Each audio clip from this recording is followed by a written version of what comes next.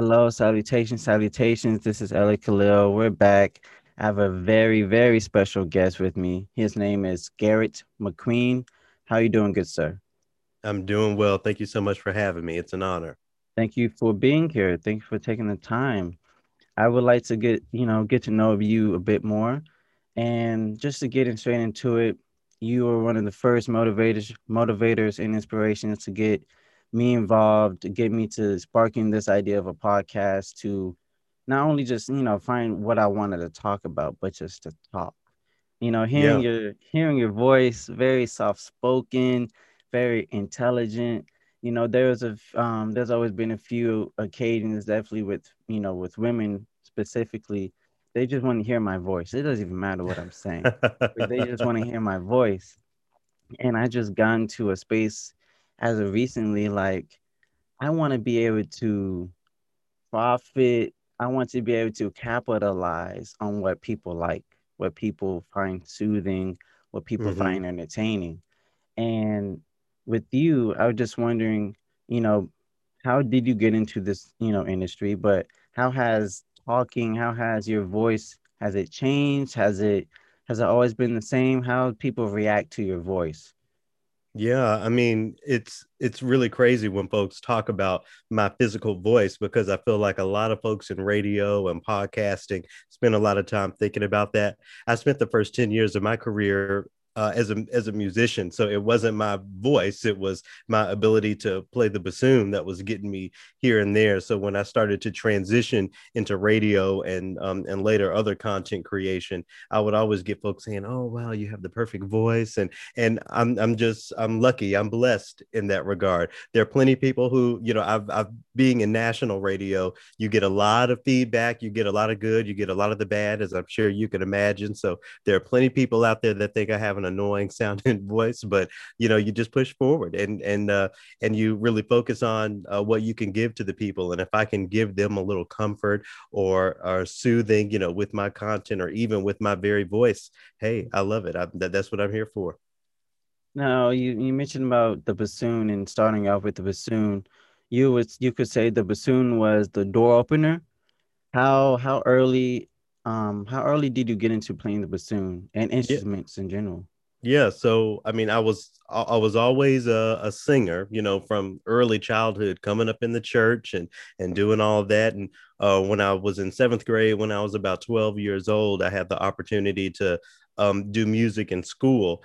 And I figured that I was a little bit too good of a singer to join the school choir, so I was like, okay, fine, I'll learn to play an instrument. So I joined the school band, and that's the instrument that was handed to me. And as they say, the rest is history. I stuck with it through middle school, high school, Mm. got my bachelor's in orchestral performance, bassoon, master's degree in the same thing. Went on to playing several orchestras across the country. And yeah, that really laid the groundwork for, not only my knowledge of, what we call classical music and other genres of music, but it laid the groundwork for what I wanted, my career to look like after that based on those experiences. And based on those experiences, at what point did you really start in getting your groove? And what was your favorite moment that, was it a performance? Was it an event leading up to performance or after it? What was your favorite event?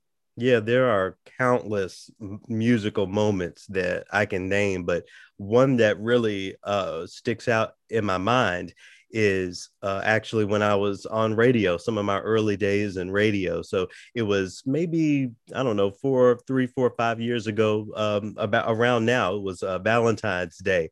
And, I wanted to make sure that I was, doing my work as far as making sure that my audience understood, the Black roots of the classical music that I was sharing with them on the radio. I also wanted to acknowledge Black History Month, but who can let Valentine's Day go without saying anything? So I decided on the air to read a telegram letter sent way back when from Dr. Martin Luther King Jr. To his wife, Coretta Scott King, read that on the air as a Black History moment and connecting it to music with an orchestral arrangement of the famous tune My Girl, for Valentine's. And all of the feedback I was getting, especially from, Black folk who loved seeing our culture and our music validated in that way. I think that's definitely a moment that I'll never forget. And certainly, the start of bigger things. I think it was in that moment when I realized that I might be onto something with my approach to my work. Right. And that definitely does. I mean, that's a moment for sure. That's, you kind of like took a chance and you meshed two things together, and to hear that positive feedback definitely from your own people. I mean, that's what we like to have. Absolutely. Now, you've been in this industry for some time, and like you said about having good feedback, bad feedback, criticism, things of that nature. Is there is there a specific moment where if you look back, you could have done better than what you did? I mean, Maybe performing yeah, I or mean, I think every musician, even every content creator, is very critical of their own work. I'm sure you go back and listen to some episodes of your podcast and say, "Oh, I wish I would have said that different," or Mhm. we all deal with that. But I think that's of the beauty of being an artist.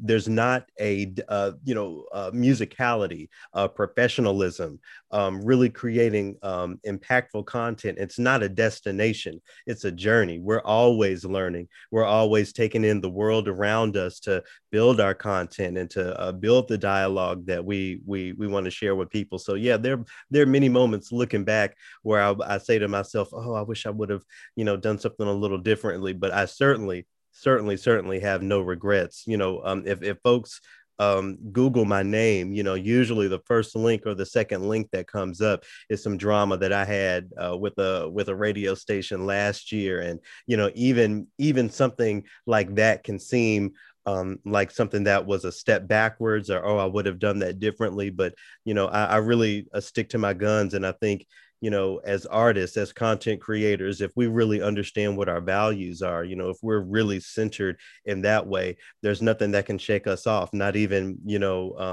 a job transition or negative feedback or being so-called canceled. If you really right, believe in something, you have to stick with it. And that's what I'm proud to be able to say about myself and my journey. right. That's definitely a rare occasion when definitely with the power of the people and power of social media, where you stick by what you said. Right. You mentioned about an incident, regarding a fellow radio station last year, and you stick by what you said. I count that back to when J. Cole and No Name had that little bit of a Right. tumble, and he, after he put the music out, he tweeted like, "I stand by what I said." And it's not about just respecting that. I just admire that, because so many people would, so many people would say, "Oh, I would have said what I said. I wouldn't have deleted my tweet. I would have stuck by it." But they're not in that position when you have money on the line, you have reputation on the line, you have things of that nature all on the line. That You was know, a it's that whole situation was interesting because what I think it taught us, and I'm a fan of J. Cole. This is not J. Cole hate at all. Let me start by saying that right, it was a perfect example of being able to really back up what you do, back up what you say, dig into those values and have other places to point to people. When J. Cole tweeted, I don't really be reading like that, or whatever he said. I mhm, think that sent a very strong message as far as the depth of what art can be. And again, I'll repeat myself. This is not J. Cole hate, but if it wasn't millions of dollars that we're talking about in this industry, I wonder how the discourse would be different. No Name is out here, and I don't know how much you know about her background, but she had parents who owned a bookshop, so she mhm, was always reading and learning and studying from the ancestors. So when she talks, when she speaks on something, it's not just because it's cool or it's making her money or even because it sounds so smart. It's something that she's researched and spent time with. And I think there were rights and wrongs and in betweens on both sides of that whole thing. But my takeaway is that we always have to be able to back up what we're saying with a little bit of context and a little bit of reading, certainly if we're talking about something that's pro-black.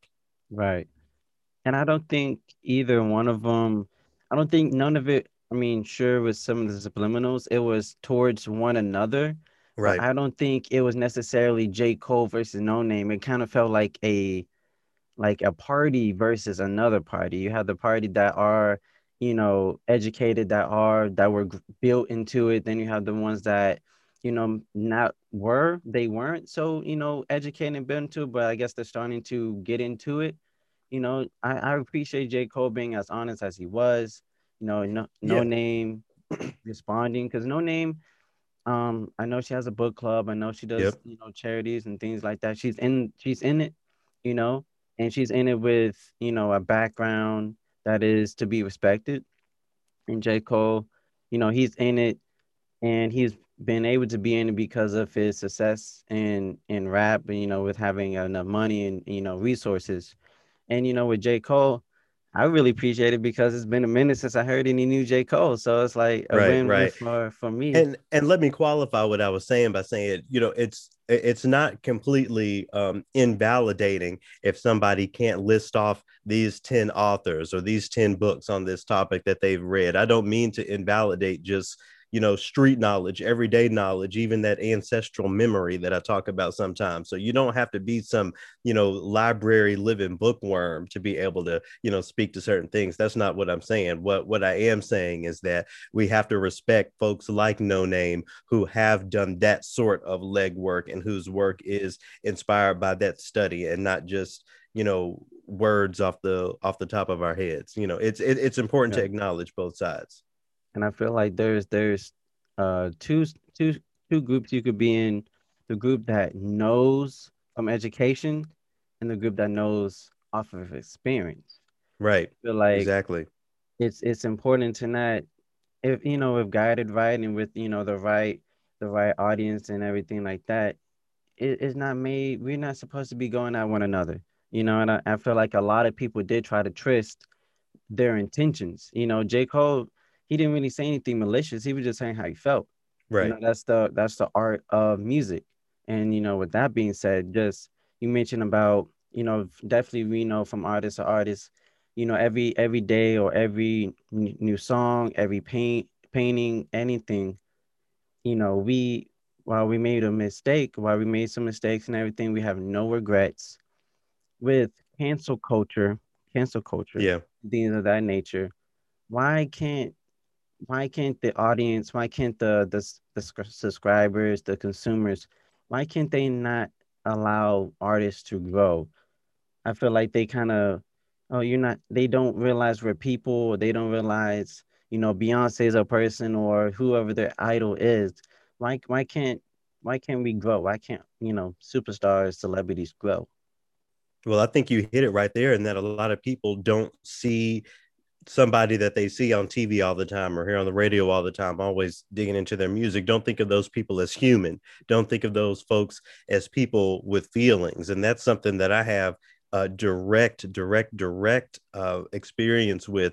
Back in my days on national radio, all sorts of folks. You would be surprised at the heat and the spice people on the classical music side of things will have for you.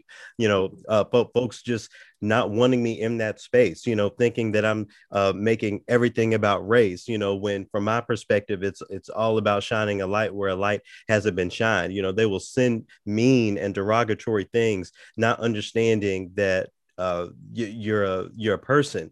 Now, I think it's the responsibility of folks on the other side of that to see that perspective and not let things that really aren't that important get to you. I'm not remembering the exact lyric right now. I know you listen to a lot of Drake. I listen to a lot of Drake as well.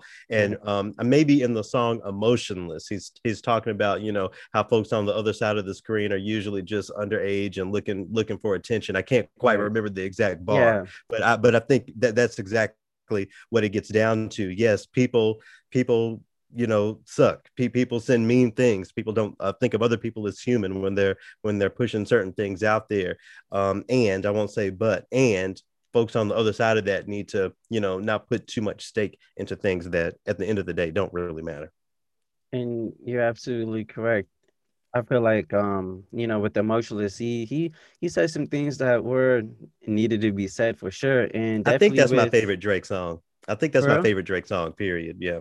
I feel like I have like five different there's like 500 different styles of Drake. So there's like 500 different Drake songs. You got Jamaican, you got Yeah. Toronto, you got regular Drake, you got Jimmy Drake from Degrassi. You got a lot of Drake. And I love Drake. You know I love Yeah. Drake. No, I stand as well.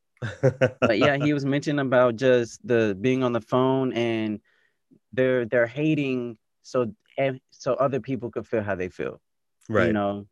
And I feel like definitely with social media, when you have the memes, you have the derogatory text, you got all these different ways to communicate how you feel, and it's important to know and to know who is saying it. I also love the Joe Budden podcast, and when Joe Oh Budden yeah.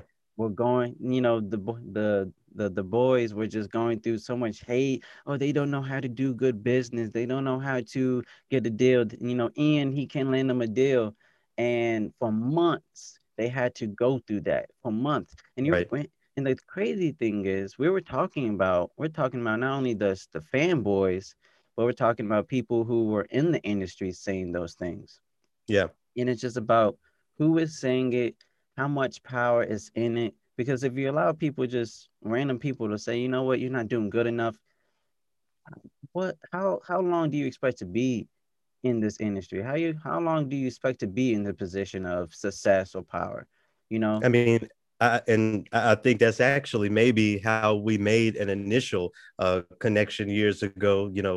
Both of us listening to and tweeting about the Joe Budden podcast. I really love how dynamic that community is, and I'll say it, as toxic as the parts of that Mhm. community can be. I think it's really incredible how he and his team have been able to join so many people together.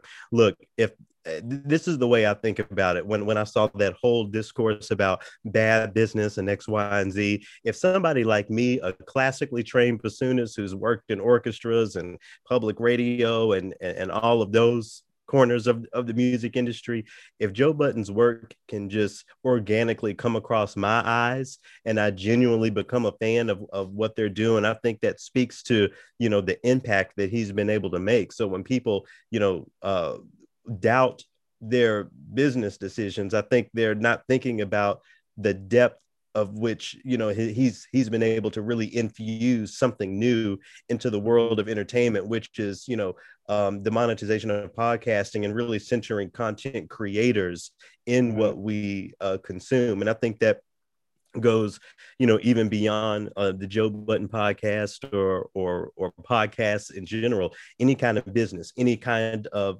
philanthropy, even, Mhm. any type of nonprofit work. If there's a train that's moving, if there's a business or an organization that's moving, and they're making and they're in front of your eyes, first of all, as someone not in that specific corner of an industry, and they're still able to keep things going after all of these years, after all these ups and downs. You have to have faith in that. I think people take for granted that those of us who create content, we're not doing it for us. I mean, I won't speak for all content creators. I'll speak for myself. I'm not doing it for me.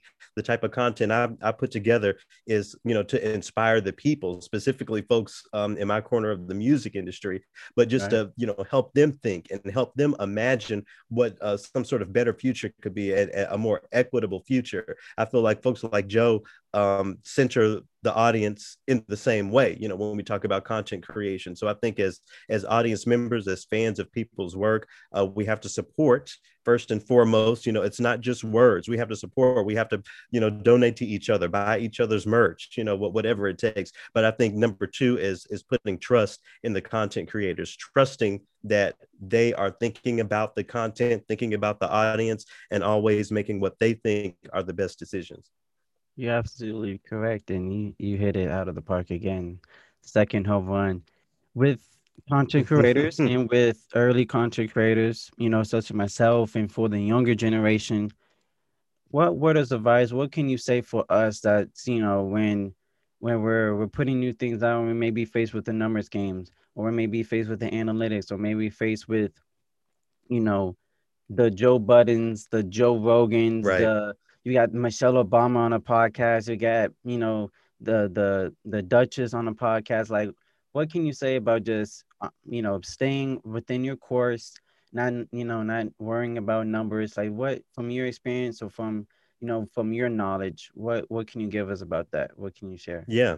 What's coming on the top of my head is just asking yourself, a series of questions. The first question being, where do I as a person fit into the world? So I'm thinking about, your day to day. What are you passionate about? Who are the people that you want to be in contact with? What are the stories that you want to surround yourself, not even as a content creator, excuse me, but as a and as a human being, just what space do you want to fit in? What do you want your life to look like in that way? So I think after you figure that out, wherever that is for you, for me it's classical music, so-called classical music. Maybe it's cooking and the culinary arts. Maybe it's hip hop. Maybe it's philanthropy, really connecting folks out on the streets. Just Right. figuring out what you would do for free, what you want to spend your time doing. Okay, so from there, when we talk about turning that passion into some sort of content, into some sort of project, I always ask myself, how am I unique? How am I approaching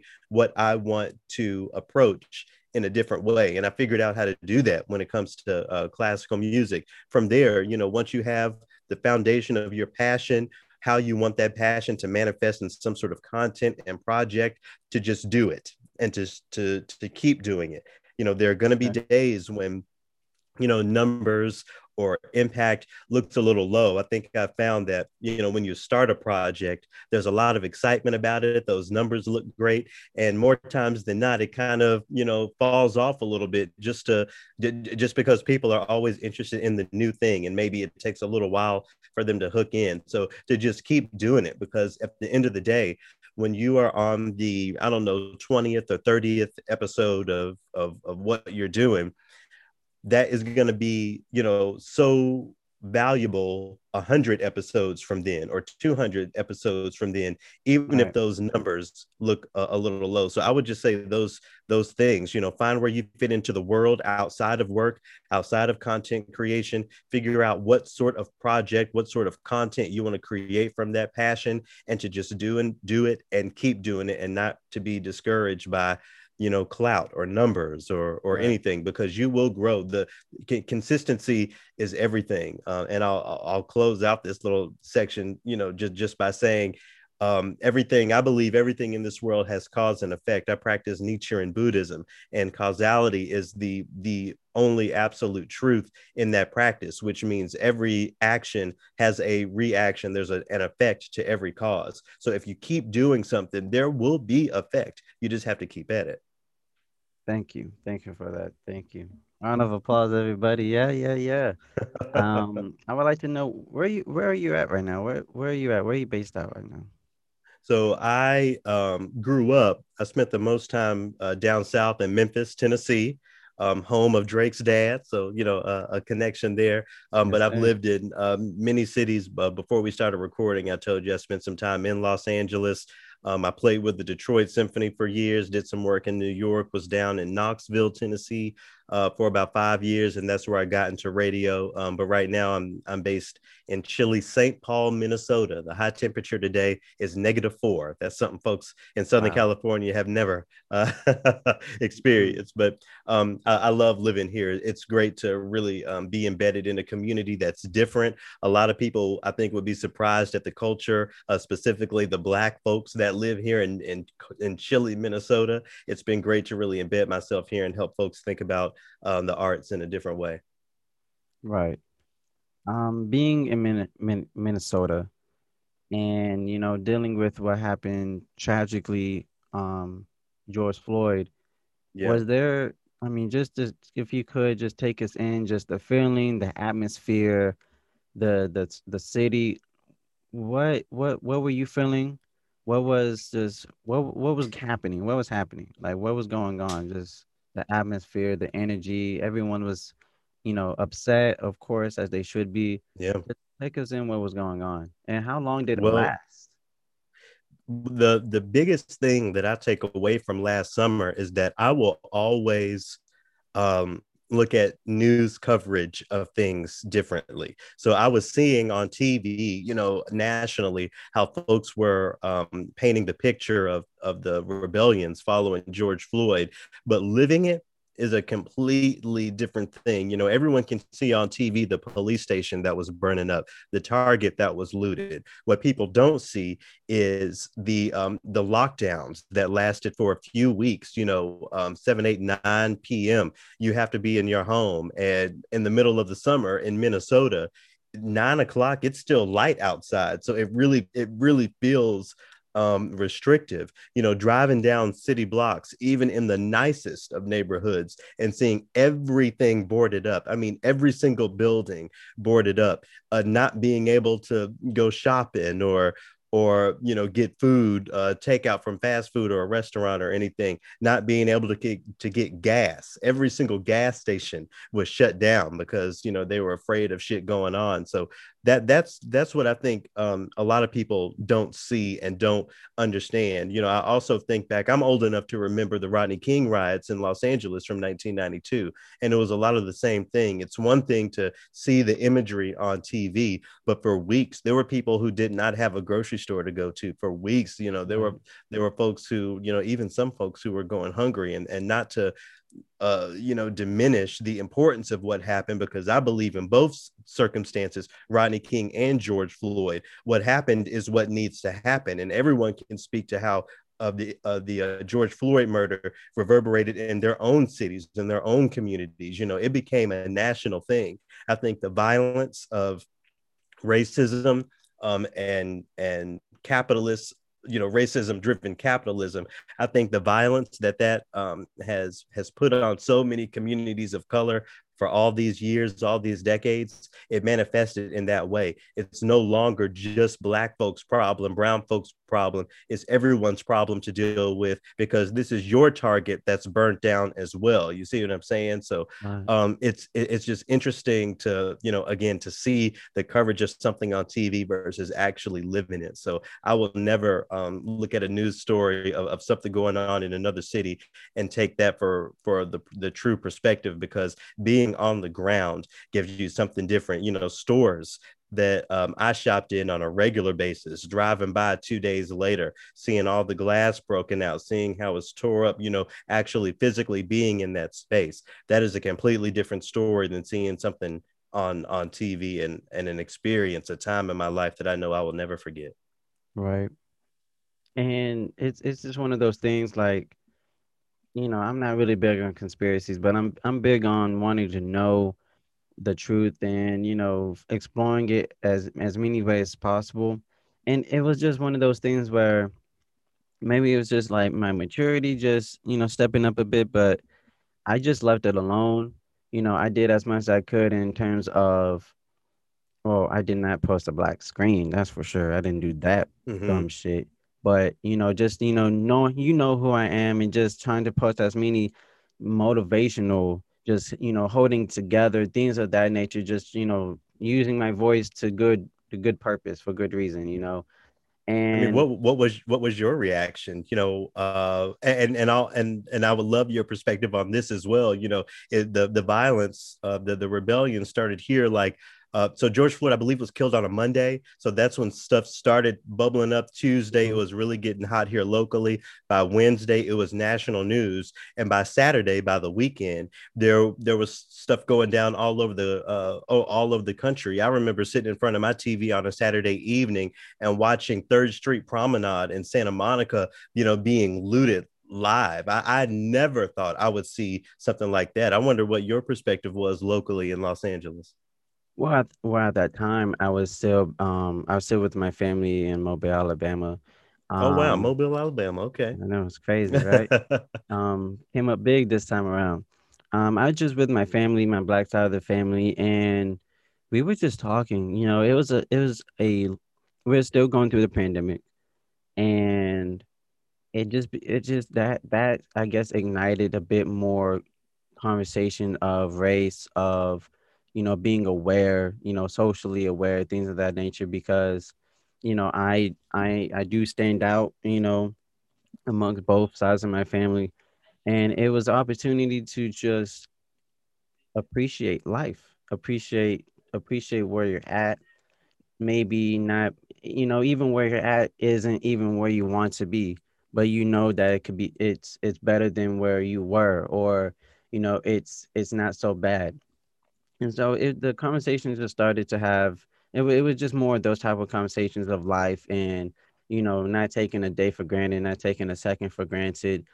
Just talking, I started talking more to my family that I have even talked to in years, or you Yeah. know since I've been back. It's more of those like, all right, I'm gonna come see you. I'm gonna come see you. We're gonna have a talk. We're gonna eat, or we're gonna, just really embrace each other's, each other's lives, just to have some connection, some feel, and it's one of those things. Definitely at that time, being like the man of the house, it just gave Mm. me it just gave me motivation to just make sure my family as safe as it can be, Well, you you know. said you said Mobile, Alabama, the black side of your family. So I'm wondering what's the other side? Right. Okay. They're up in the country, so news for them probably didn't touch them until like the next week or something like that. But So I wonder, as someone who is multiracial, you definitely and don't let me speak for you, but it seems like you definitely have to think about the problems that are connected with being a person of color in the United States. But on the other hand, maybe there are privileges that you right, have that you can lean into. I don't know.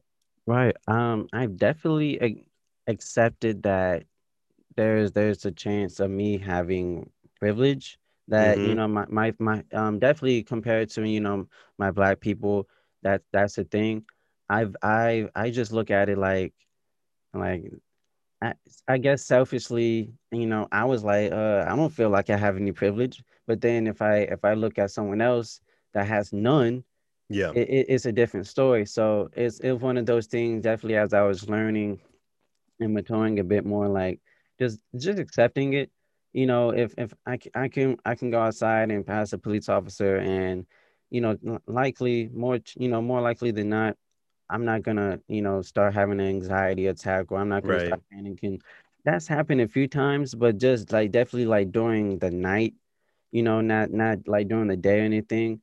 It's just one of those things where, you know, it it it's just started me. It made me start thinking more. It was just so surprising, because Kobe had died, Right. in January, and then we had COVID, and then we had this, and it was just a life of events, just a swirl of events. I'm like, when is it gonna end? Is it only gonna get worse? Because it was just what, May. It was like April, May. It's just like we're not even in the summer just yet, Yeah. and it just had me started to think about life a bit more, and it motivated me for sure, and I think it brought my family a bit more closer, as I think as it should. The year before, my uncle had passed away, and that really enabled me, even if I didn't want to, Mm-hmm. and even if I didn't think I was ready to be the man of the house, to be the one bearing, a big load of the responsibility, you know, to compare like LeBron, you got points, rebounding, assists, blocking, defense. It just my workload just increased, and I had to take that, and I was willingly too. And it's one of those things where I noticed about death. I don't like what death does. Death gave me a new suit.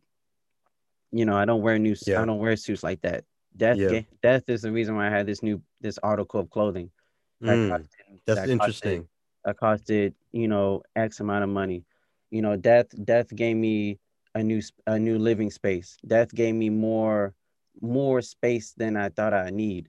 It just gave me so much that I didn't feel comfortable accepting. I didn't feel comfortable knowing, when people die. It gave me a bunch of new clothing. See if this fits. See if he's no longer here. See if this fits for you. You know what I mean? see if this the cologne, the watch, those type of things. Yeah. Was I willing to take it? Yeah, because ain't nobody else gonna, like, I'm not saying ain't nobody else, but that's my uncle. You know, Yeah. if someone's gonna take it and take good care of it, I'm gonna do that. And You there's know, also a responsibility behind that. You just can't go yeah, shit on those gifts that right. you received, from your family member. You have Mhm. a responsibility to, make sure you're using those tools, those clothings, this new Mhm. space that you've gotten, whatever, to the best you can to multiply it into, Yeah. something good.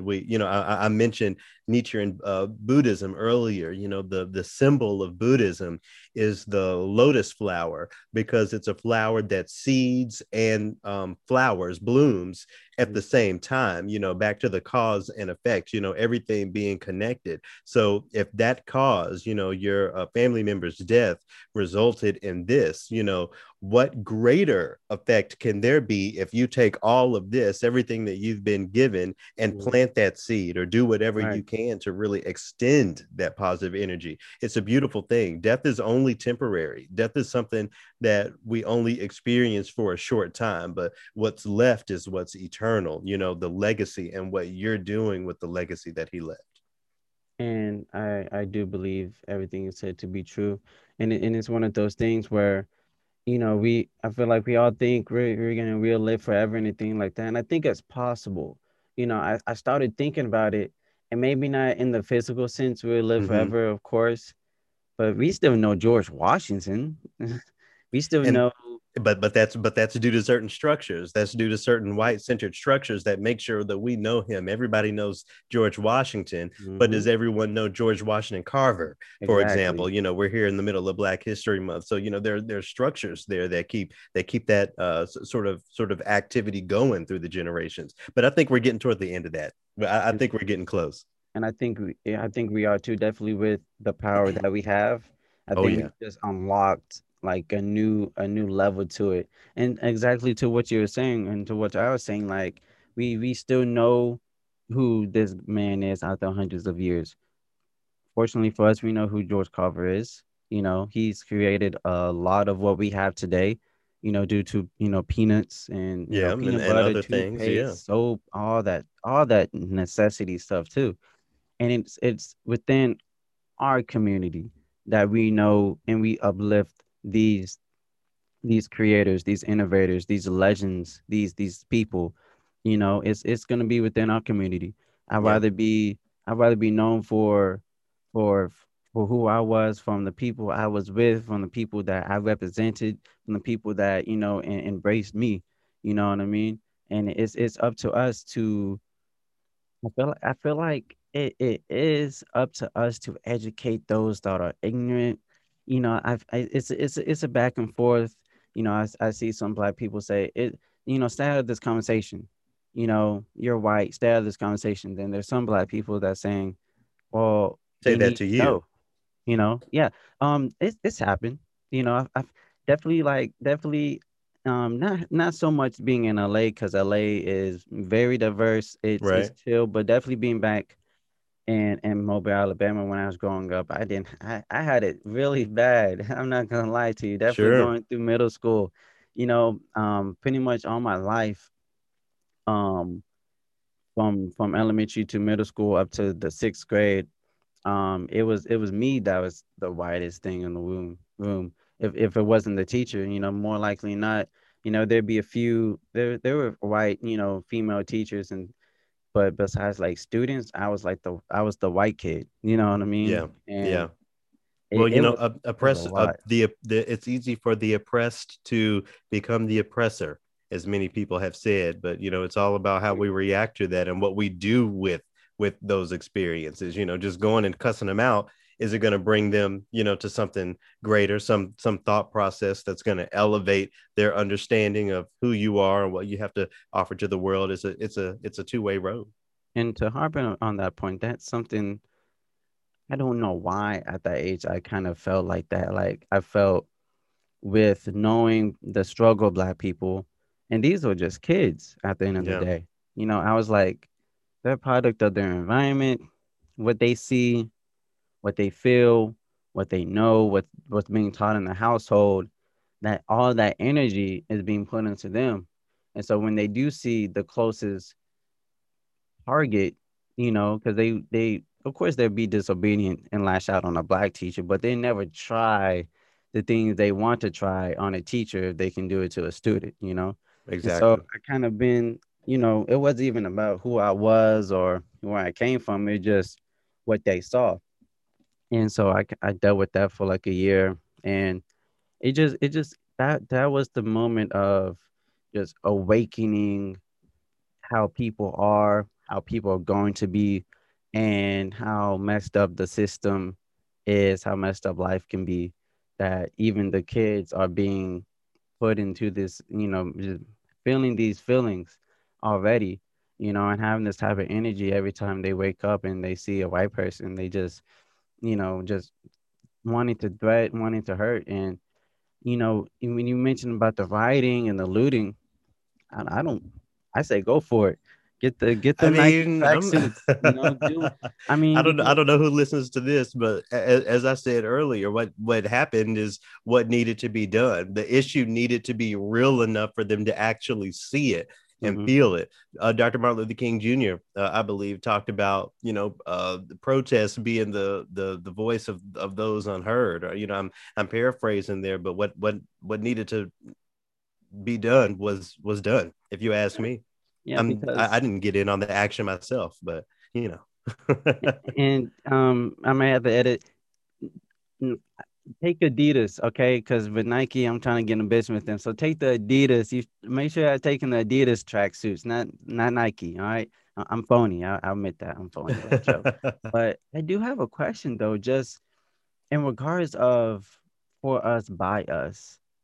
Why aren't we, I mean, of course, social media and things of that nature, it appears, we can have those looks, but why does it seem like in comparison of Gucci, Louis Vuitton, things of that nature, with their, I mean, they've done it plenty of times, and as a a few years ago, the the the the just the graphic tees or the t-shirts just being openly racism or openly Yeah. racist and discriminatory. Why do we continue to support and buy their brands? Because it seems like, all right, like the thing at Starbucks, we're boycott for like 2 weeks, and then we'll peek outside the window, like, can we go back? Is it good?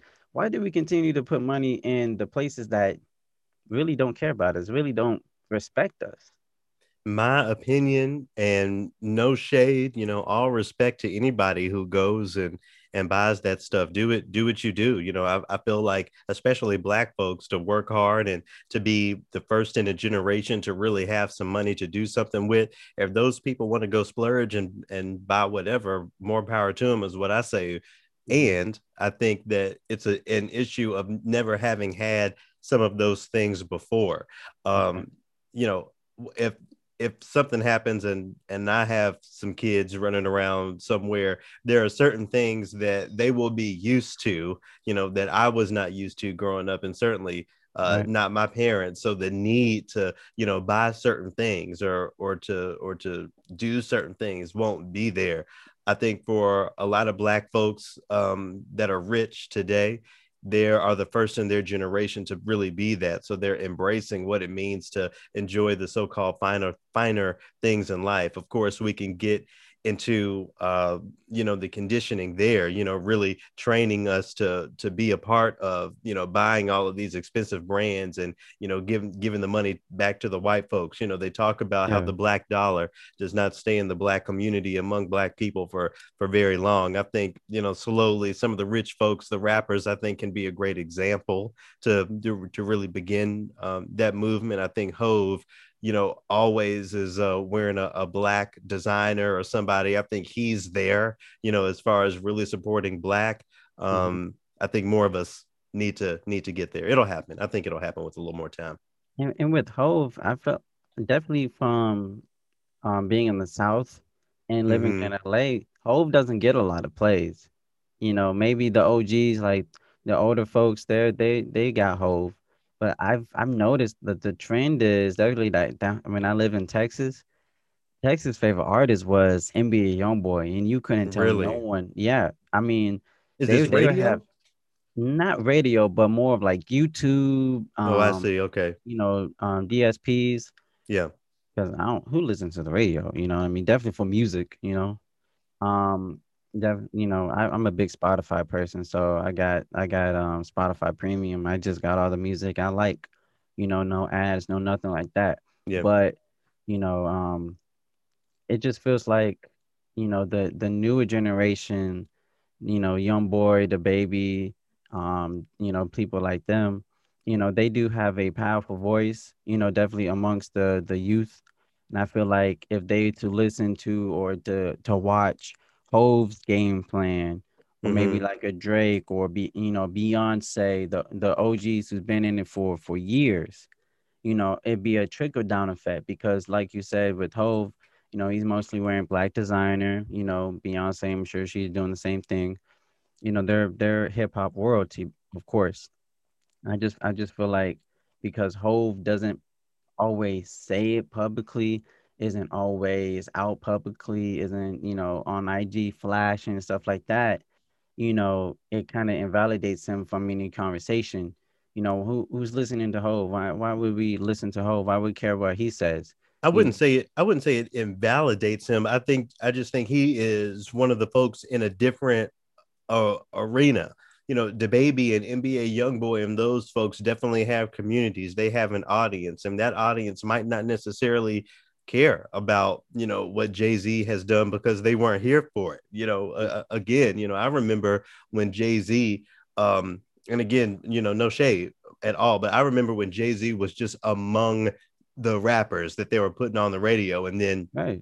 as the years went by, obviously he, grew beyond what so many other people could have ever dreamed to do, certainly considering where he came from. So I wouldn't say it's invalidating. I just say that those, the younger artists just have a different audience, and they have a responsibility there. I hope that, Yeah, these all these lulls can, inspire the yeah, next generation, Generation Z and beyond, to do more. I think about, when I was a little kid listening to hip hop, I remember Saturday mornings turning on the TV with the music videos. It was a lot of Naughty by Nature. It was a lot of Queen Latifah and all those folks. And yeah, there was the money about the money, the songs about OPP and all that sort of stuff. But there was also the mission, hip hop as a part of the continued struggle all the way back to the Negro spiritual from the plantation, and I want to see more artists, not just in hip hop, but across the board.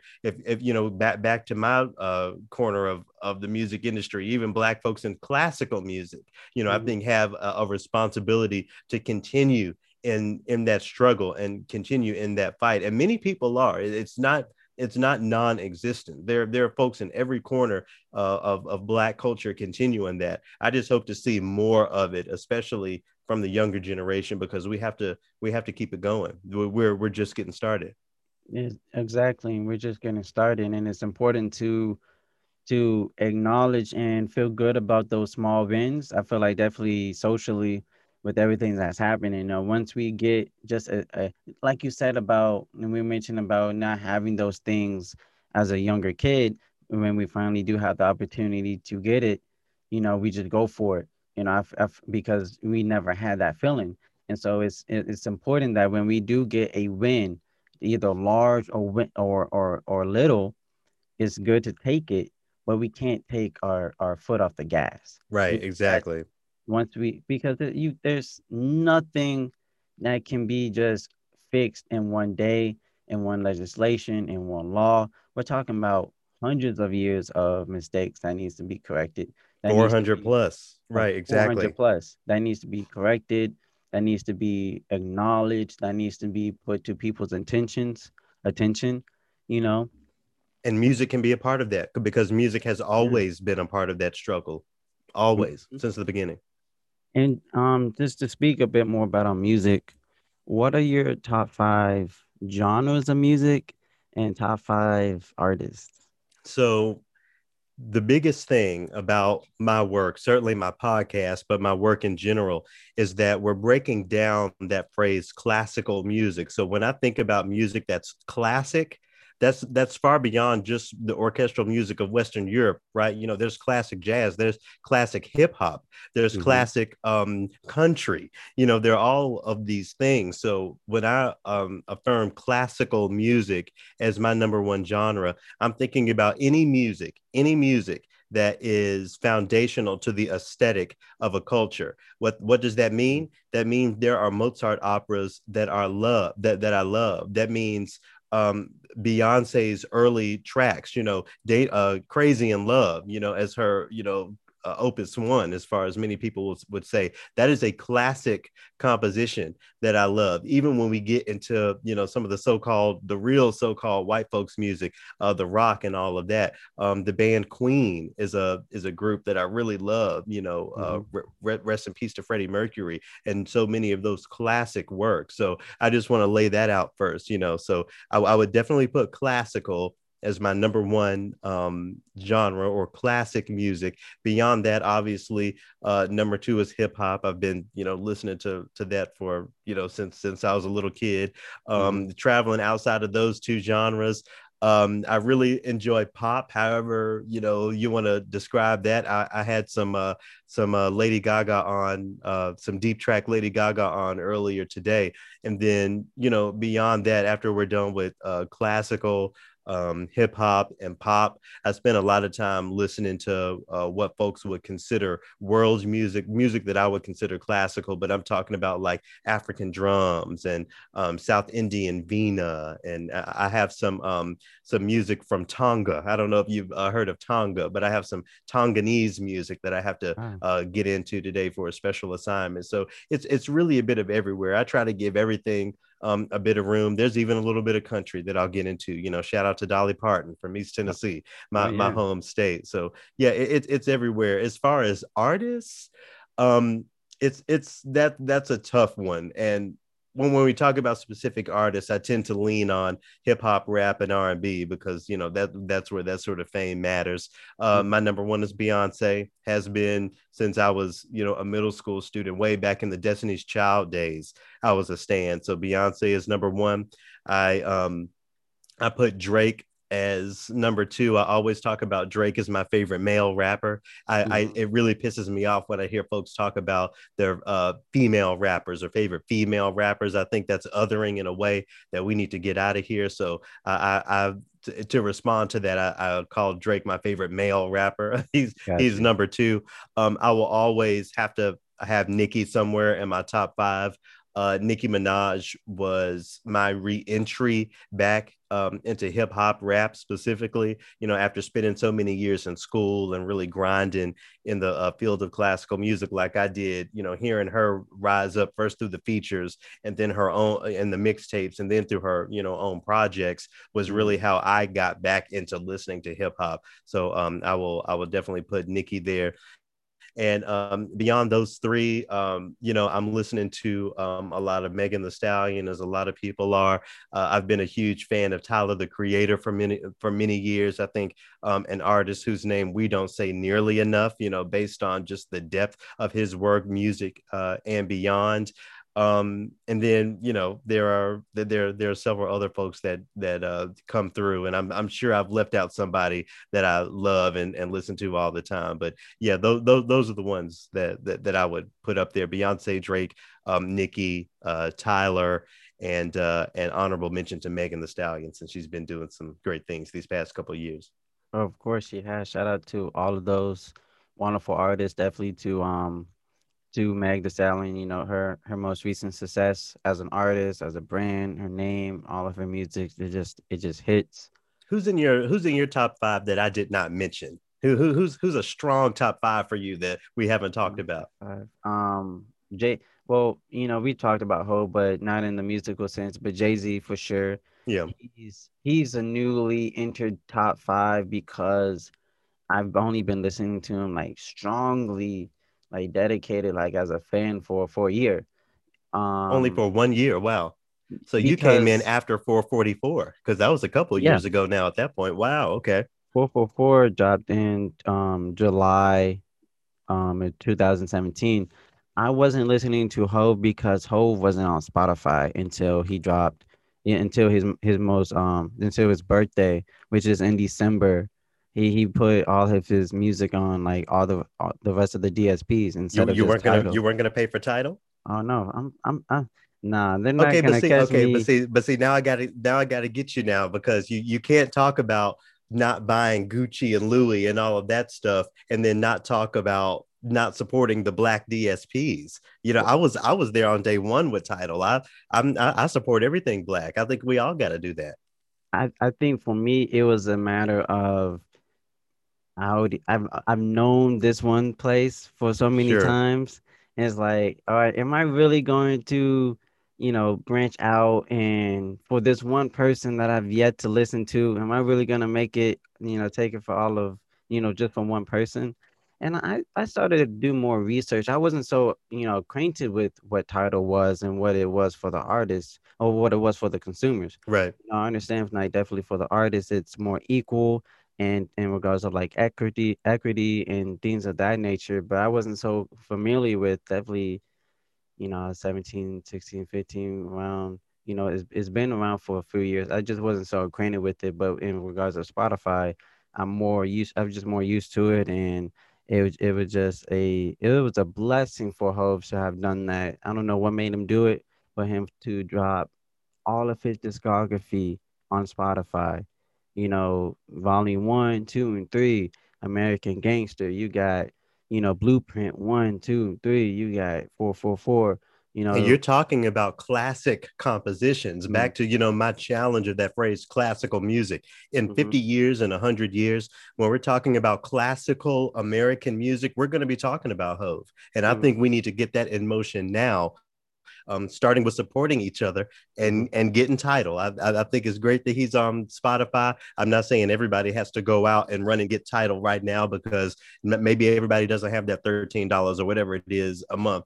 mm-hmm. What I am saying is that we need to get more accustomed to thinking about supporting one another first and thinking about these other things second. And I think it takes taking a chance on someone. You know what I mean? At the end of the day, we're taking a chance on, you know, paying for this service to someone that we've never met personally. Well, not yet, Sure. but it's one of those things where it's definitely when you're selling something, what can it be done for the consumer? And that's definitely something I've been learning and what I've been trying to go through and find the best solution for. And And you know, it's all cyclical. Think about the folks who took a chance on you in some uh, way. I think we can all name those people who didn't have to give us a chance, but they did anyway. So why not make a practice out of doing that for each other? yeah. And I stay with the names of everyone who didn't, everyone who has done. And I reassure the people who've done take a chance on me, definitely if it's at work or, in the space that I am now, like still to this day, like thank you. Like really, like I just like get back into it. Like this was happening, this, all and that, and it took all of this. Like I for real, for the rest of my life, like I'm gonna appreciate this offer, this opportunity, and I'm glad I capitalized on it. Yeah, But yeah, absolutely. I noticed, like, definitely on like Black Twitter or whatnot, there be a tweet here and there like, I love supporting my black-owned businesses, but y'all really be tripping with the $45 and all that shipping and handling and all that type of stuff. What do you say about that? How does that make you feel?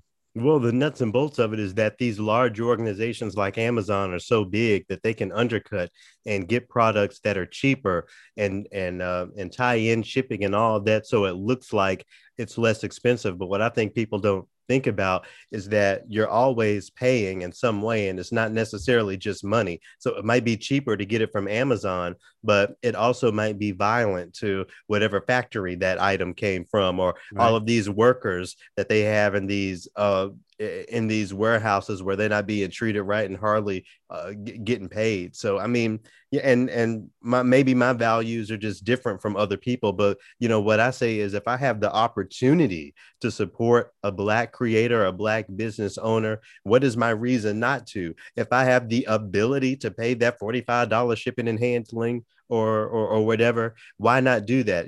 Do I really want to give that $45 to somebody else, or do I want to, Right. support our people? So I think it's a culture shift. I think it's a difference in thinking, and putting other things in front of money. I'm thinking a lot about, I've always been an anti-capitalist in many ways, but after watching Judas and the Black Messiah last night, I'm thinking about some of those early critiques of that, how so many of the ancestors, foremothers and forefathers, including Fred Hampton, their critique of this capitalist system that has proven to us since the beginning not to work for black and brown folks. It was built on slavery. And since then, we have anomalies like Hove, like Beyonce, who are able to get on and become rich. But for the vast majority of us, black, white, and everything in between, it's just living to your next paycheck. I am so grateful to be able to, run my business and have what I have to maintain and stay afloat. But I think I think we need to, begin to look at that as a culture, how dangerous capitalism has really been to us, and how we can use something else to benefit not some of us, but all of us. And that's a good point when you mentioned about Hove, because a lot of people critique, or when I see it on the web of some of his critiques, is that he is a capitalist, that he is, someone that's not to be trusted because because of the group that he associates himself with. You Mm-hmm. know, I mean, I feel like in some point when you're that successful of a businessman, I mean, I try not to look We at. we needed we I think we needed to see Hove do what he did. It hadn't happened before, certainly not like that. Mhm. And not that there's something to prove, but I think it just lays the groundwork again for what is possible. If somebody from the projects can become one of the richest people and one of the most impactful people in the world and be married to one of the most impactful and important people in the world, that shows us that each and every one of us could come up. It can really think. Not all of us will have a mansion because not all of us need a mansion, but we will all be able to live and sustain and find joy in the same ways that they have. So I think, the aspiration can't be the riches. It has to be the lifestyle, and a happy Mm. lifestyle isn't necessarily a co-requisite with wealth. And one thing he's always done was lay the blueprint. That's one thing Yeah. he's always done. I just love listening to that album and his body of work. Definitely with 444. Oh yeah. 444 is my Oh yeah.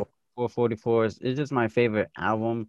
I love a 10-song project. I'm not a I mean, even being a Drake fan, Scorpion could have been way, way condensed than what it was. Scorpion is my favorite album, and I love it front to back. I have the vinyl that I put Okay. on maybe twice a week. I love that. I love the B side. Well, the vinyl I think is two vinyls, but you know Hmm. what I'm talking about, the B side. When it gets Right. into that slower stuff and those features.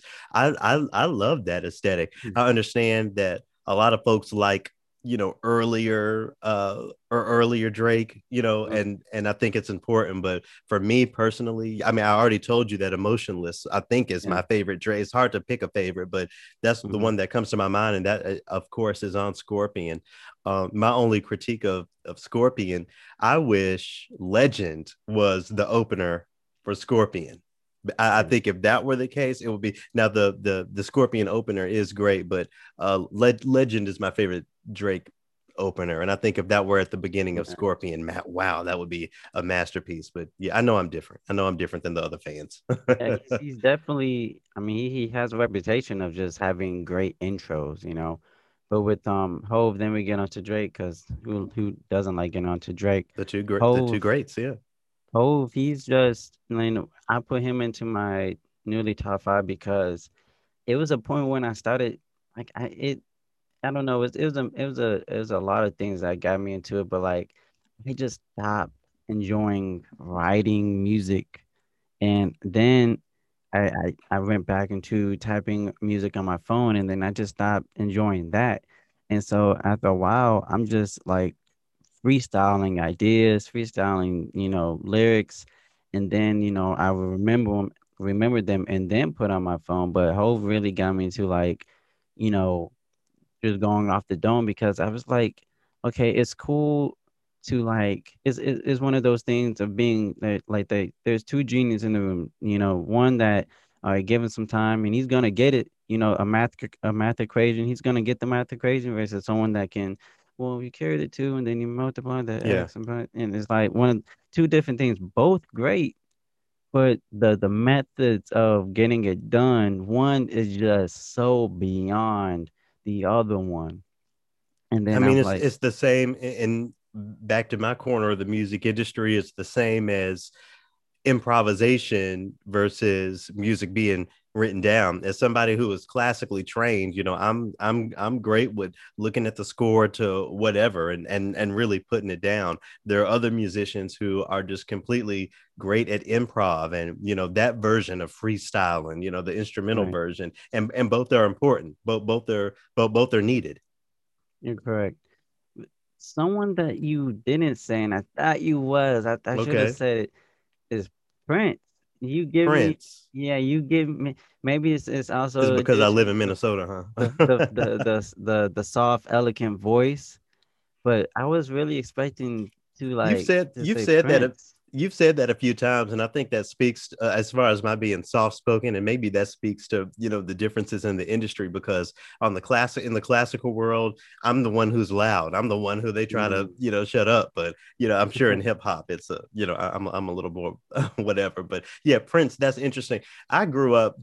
As I mentioned earlier, I grew up down south in Memphis, Mhm. and there always seems to be these Prince versus Michael arguments. Well, I Yeah. very much grew up in a Michael household, and it wasn't just me; it was my mom from an early age loving the Jackson Five, and she tells a story about how when she was in third grade, she was able to go to a Jackson Five concert down in Memphis. So of course that goes up into the 90s, and my mom especially not only loved Michael but loved Janet. So Mhm. I spent a lot of time as a kid listening to her listen to that music. And I was always aware of Prince, but Prince wasn't necessarily the one that we would go to. Maybe my dad is more of the Prince fan, but when it comes to Prince versus Michael, I'm definitely on the Michael side. I'm catching up with Prince. I did the tour of Paisley Park, the VIP. I'm always interested in learning about the music around me. He was Mhm. an incredible musician,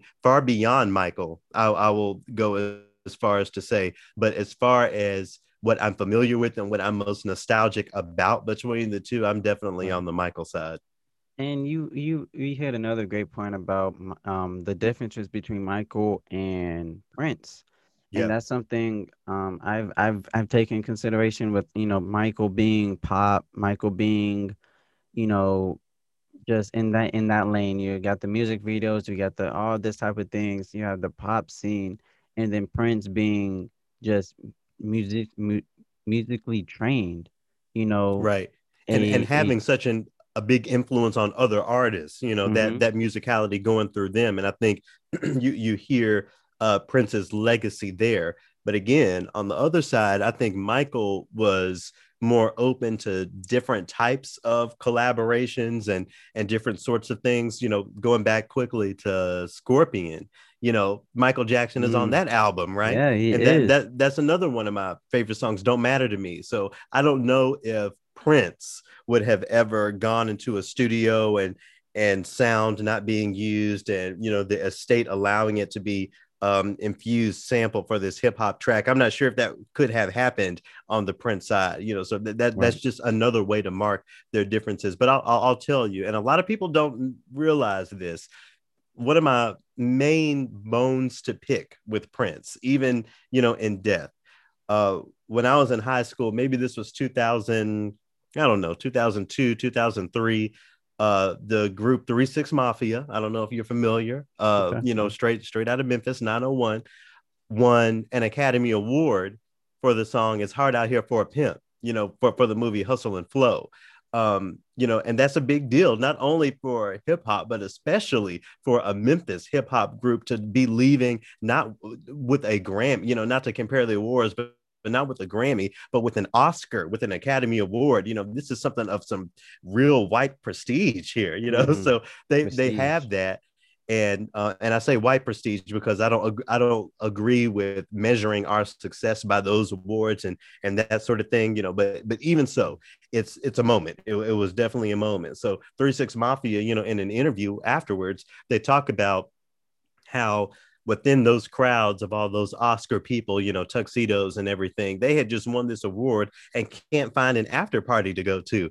These folks will say, oh, they're not dressed appropriately, or these folks will say, oh, it's a private gathering or whatever. Well, toward the end of the night, they finally got to Prince's after party, and Mm. apparently Prince would not let them in, and I think it speaks to what Prince really thought about hip hop, what he thought about rap. Maybe that would have evolved if he lived a little bit longer. But when we talk about Prince, I can't help but to think about that either. I really appreciate the platform that he gave to things like Black Lives Matter. I think Prince could have had an even bigger footprint if his opinions, if his understanding on the purpose of hip hop were a little more to the front. I understand that. I respect that. I think Prince definitely has always had such an elite and high standards Right, on which is everything, good, which because is the good. standard was high, but you gotta respect rap. You gotta respect Yeah. rap. You gotta at least be able to be more open to it and understand, just be able to have understand where it's going, the transitioning that it's and that it's headed towards. Right. I think, when I think about my music ability and my art, I often ask myself, would I be someone that Prince would acknowledge? Would I be someone that Prince Probably would not. No talk shade. to? And you know what? I tell myself that too, just to get me, just to motivate me, just to have me a Yeah. bit motivated, so I could, work as hard, work as hard to maybe one day I would be in a position to say, you know what, I think he would, Yeah. but I mean, I have a long way to go from there, but We all I do. like exactly, and I think with Prince. No, rest in peace. I like how Hove he mentioned that in one of his songs where they sold tickets to walk through his house, Right. and he wouldn't be And surprised they're if and they're they not cheap. I'll tell uh, you. no. It costs a coin to do that. And it's just, one of those things where, I think, yeah, Prince was gonna give Hove his catalog and put it on title. Those two were just tight knit in like in business and stuff like that. And unfortunately, he had passed away.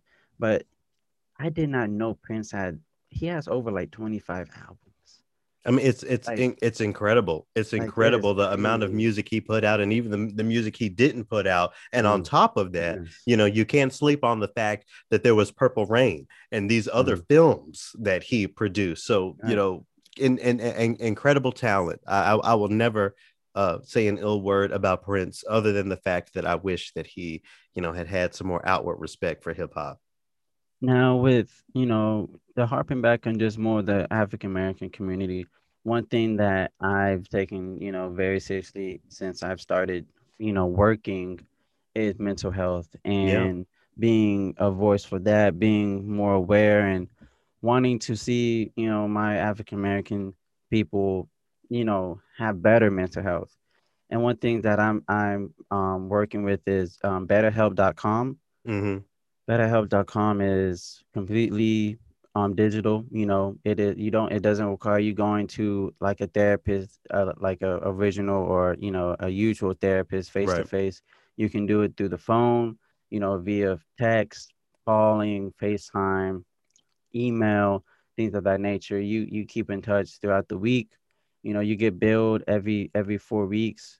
And it's cheaper than doing it. A 270 session or a 150 session every time. And it's one of those things that I think definitely with us being still locked in the lockdown, we have the opportunity to either grow and find things about ourselves or let what's going on affect us and unfortunately depress us or give us anxiety and things of that nature. And betterhelp.com has really been something that just knowing that there's an online resource for mental health. And it's not even just about mental health. There's things, you mentioned about, with your religion. There's things, if you need to talk about your religion, get some things off on that. There is, there's things about your sexuality, maybe trying to figure that out. There is that. There's, with family issues, household issues. Yeah. There's a plethora of things that we are all in need of, guidance and help. And they have a plethora of just resources and counselors and therapists to get you to where you need to be, you know. If that was an ad, beautiful job. Great finesse. Thank you. Yeah, They need to call it's me too. We do underwriters as well. it's a blessing to be in just even a conversation with them. I emailed them. I saw Taraji P Henson Yeah. and a video on her, and she mentioned about it, and I was like, I've been doing this. I've been mentioning them way before they we've gotten in contact with each other, and they put me in the situation or position I am now. And it's just one of those things where I want to take this a bit more seriously. So I need to really contact them and see what we can do. But I just love seeing these type of online resources because it gives us nothing to make an excuse about. You know what I Right. mean? And one thing about my dad, he's always been very adamant and consistent on is, no excuses, none whatsoever. There's no reason for you not to be able to do this. There's no reason for you not to be able to take care of this and, do that and, moving forward. But I think it's all on us, but with African Americans specifically, and I hate being that guy, because I hate having to, I feel like we can't move forward if we always talking about the past. You know what I Right. mean? But But you have to understand it. but you gotta Right. We understand we it. all know what Rafiki said on Lion King. Yeah, exactly. And it's just one of those things where we gotta we gotta talk about it. We gotta open up. We got to be just understandings. Yeah. Everyone has to have a clear understandings. And I Yeah. feel like even from the days of slavery, just working against our will, working in a corrupt system, working with no breaks, really, unless it was death or sleep, if we were granted that, you know, if it Sounds a feels lot like today, doesn't it? And not to exact. compare slavery to No, anything, but no, there are definitely comparisons. you're exactly right. And it's one of those things where, and there's no shade to white people, but we aren't granted oh, I'm just looking for myself. I'm gonna go travel to Europe. I need to go find myself. We're not granted oh, he was just having a moment. He was just lashing out. He was just, Todd was just, he's just been so Not overwhelmed with Todd. school. You know how Philip gets, when he doesn't have his, gluten-free breakfast and you know what I mean? Like we don't get Yeah. that. We don't get those things. And I don't think we need it. You know what I mean? That's what makes us great because we're not, we're not handheld like that. But Well, we're you got to think about the spaces in which those things happen. What the spaces in which Todd, as you say, is being given a break, or Philip, are spaces mhm, that are not going to give us a break. So what that says to me is that we have to figure out how to build the foundations of those spaces that are ours, so we don't right. have to deal with that sort of violence. And I'm that's not me trying to be a separatist. It's just me, using the past and even using the present as a clearer view of what is required for Black and brown folks to have those safe spaces. And even within those spaces, there are challenges. Every Black queer person has a story about how Black folks ain't shit when it comes to the LGBTIA plus community, Mhm. and not to make that blanket statement, but just to make the point that we have to get closer and closer to finding those safe spaces for ourselves. And what I think that is going to require in many ways is building spaces that are specifically for us. Now, there is reform and all of that sort of thing that can Mhm. happen. Bringing Hove back into it. Everyone had an opinion with his NFL collaboration. Some good, some bad. I think we Mhm. need everyone in as many places as possible. And And that's another good point, and we'll get to Hove again. We're the Hovengers now, huh? Oh, I don't know. I We're the don't new know. Hovengers. No, Yeah, no. JP, JBP, who, you're exactly right. I feel like, in safe spaces, whether it be a room, maybe a safe space is a library, very quiet, very, down to earth, whatever a Yeah. safe space It may could be a be. it could be a Zoom session or a clubhouse room, anything. Exactly, something quiet, just like this. This could be granted as a safe space. It's one of those things where, just to harping back to my dad always instilling no excuses. We just, and definitely doing with quarantine, so many people have found out so much about themselves. They rent out and did it, Yeah. or they stayed in and did it. That's the crazy thing. They stayed in the house and did this. It is about taking a chance. It is about having desire to be better. It is having a desire to, not let anything, and not letting ourselves be the reason for not growing, for the reason, not to be successful or to be better. That's the most important thing. And it's one of those things where maybe we just don't have enough of the representation from the mainstream artists, Yeah. you know, because I get it, who am I, but if we get a Taraji P Henson, if we get someone that's well known as of right now, it's just saying this, then we're gonna have a bit more, you know, steam, we have a bit more momentum on that type of thing. It's But it also just about defining what you think it or what a person considers better, because what is mm, better for me, what is elevation for me, might not be the same for you, might not be the same for Hove or Drake or Beyonce or anybody. So I think, among everything that you're saying, it's also that idea of staying focused. mm. To bring another rapper into the Let's conversation, talk Kanye. about them. You know, Yeah, he said on what track is that? One of those tunes from Jesus is King. I'm not mean, I'm just focused. And I think a lot of folks don't have that focus. We're so busy, as it's been said 1,000 times before me, paying attention to what everybody else has and what they're doing. I think comparison is important in many ways, but I think it's also important for us to really figure out what elevation, what betterment means for each of us personally and hmm individually, because it's as individual as we are people. I think better is, or, you know, having better help or being better is taking what was, going against us, what was in Yeah. front of us, and breaking apart, no longer being a reason of holding us back or a reason of, threatening us. Or I think that's what it means to find something that, or to, be better is to break down the obstacle, go through the obstacle. That's what I think, and being better. learning from those obstacles and applying them so that you can be better, as Exactly. Jay-Z famously said, I'm getting better, right? That comes from Exactly. obstacle, that comes from trial and error, that comes from sacrifice. And you mentioned, yeah, and to talk about representation, I, if I think we all have anxiety and we all have a certain bounce for these things, but I wouldn't want a Drake or someone who isn't well known of having certain of these things. I would feel a bit more comfortable if Ye said it, because we've seen it loud and maybe not so proud, but we've seen it loud in front of our faces. His spouse with bipolar disorder, Right. Right. anxiety, and things of that nature. I feel a bit more comfortable, and I'm sure a lot of people would, with having the people who are going through it day in and day out, and still getting through it. Have a clear voice on that.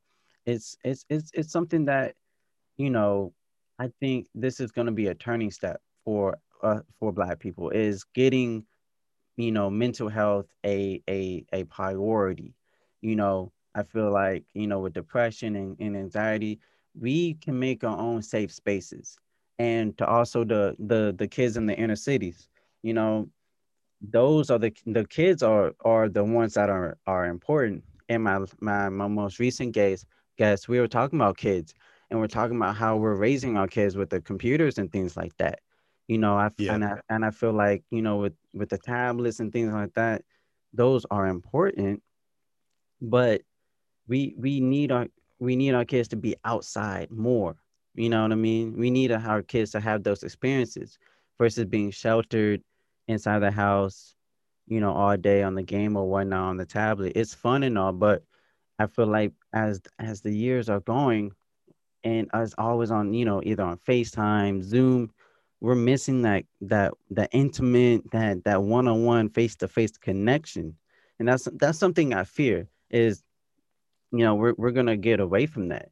Well, And COVID has put a stop to a COVID lot of things. has. So, we have to acknowledge that. But as far as the kids, as Drake said, until you're staring at your seed, you can never relate. And I Uh-huh. don't have any kids. So I like to, I like to not throw judgment on that conversation because as he said, I could never relate, at least not now.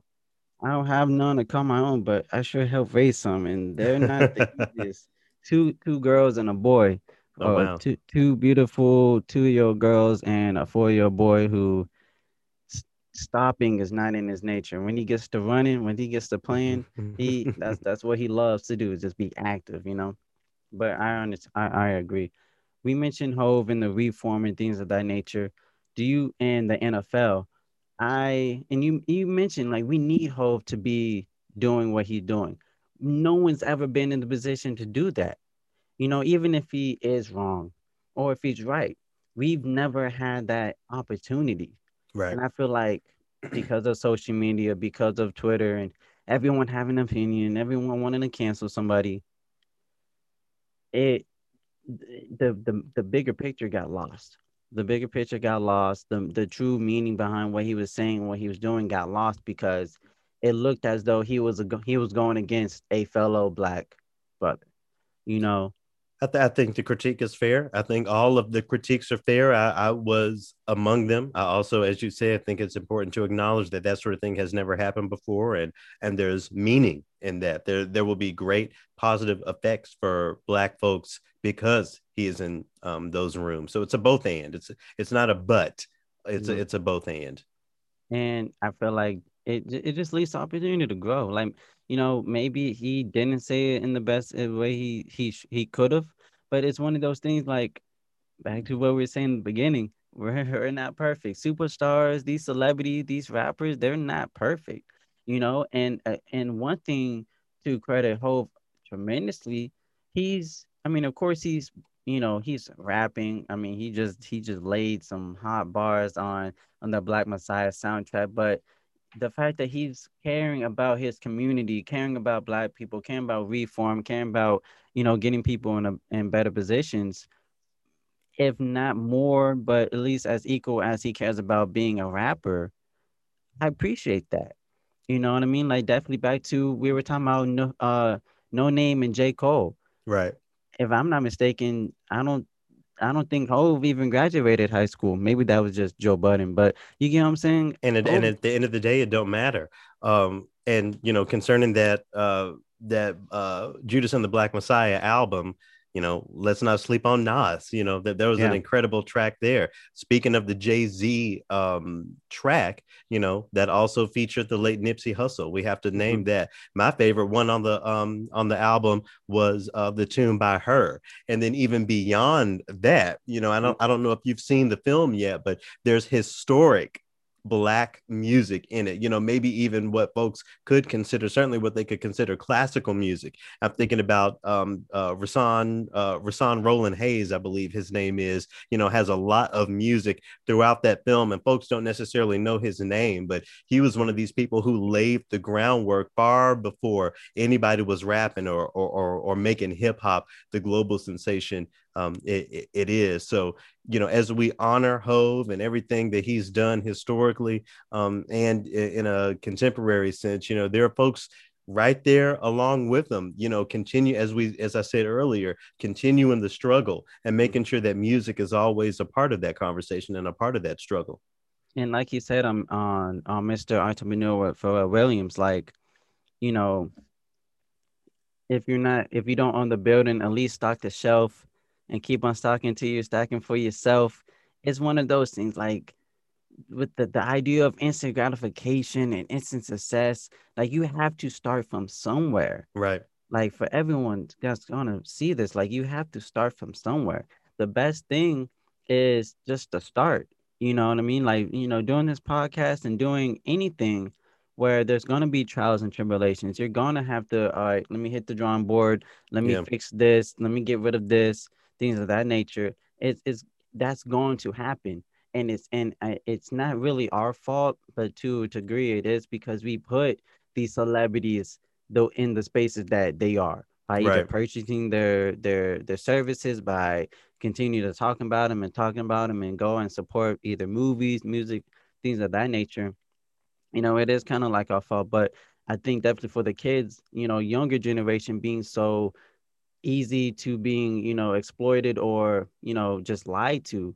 When you're having the kids on the phones and on the tablets for so long and not really paying attention to what they're seeing or just not paying attention to them, they can see all of these things on YouTube and on social media, and they start to not just, what I mean, they start to just not know what's true And because to they're br- not and being. to Yeah, no, I agree. And to bring it back, full circle, that puts a unique responsibility on the content creators. So Mhm. maybe there isn't necessarily something wrong with young people using that technology and spending so much time with it, as much as we have to think about what is the content that they're consuming. If Mhm. there is content that is teaching a 3-year-old Black girl who she is, what her history is, the women who came before her who fought and sacrificed, and what she can, do for herself in the future, just at the beginning of her life there, if that is the type of content that a little girl is spending hours with in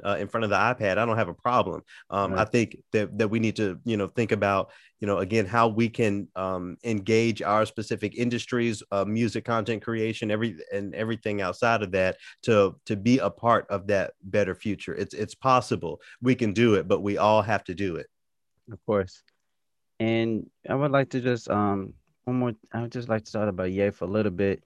Sure. Ye, I hope Ye's doing good. He's he has so much pressure on him, and I think Yeah, that doesn't get and back to mental health when you're having so much pressure with music and the atrocious contract he has.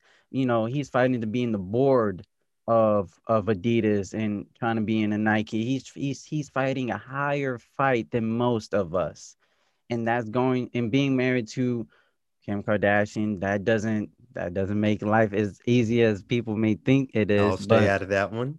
you know, and it's those things where it wasn't the being in Hollywood that made him crazy. Dealing with his I don't want to say crazy, but that made him ill and going through what he's going through.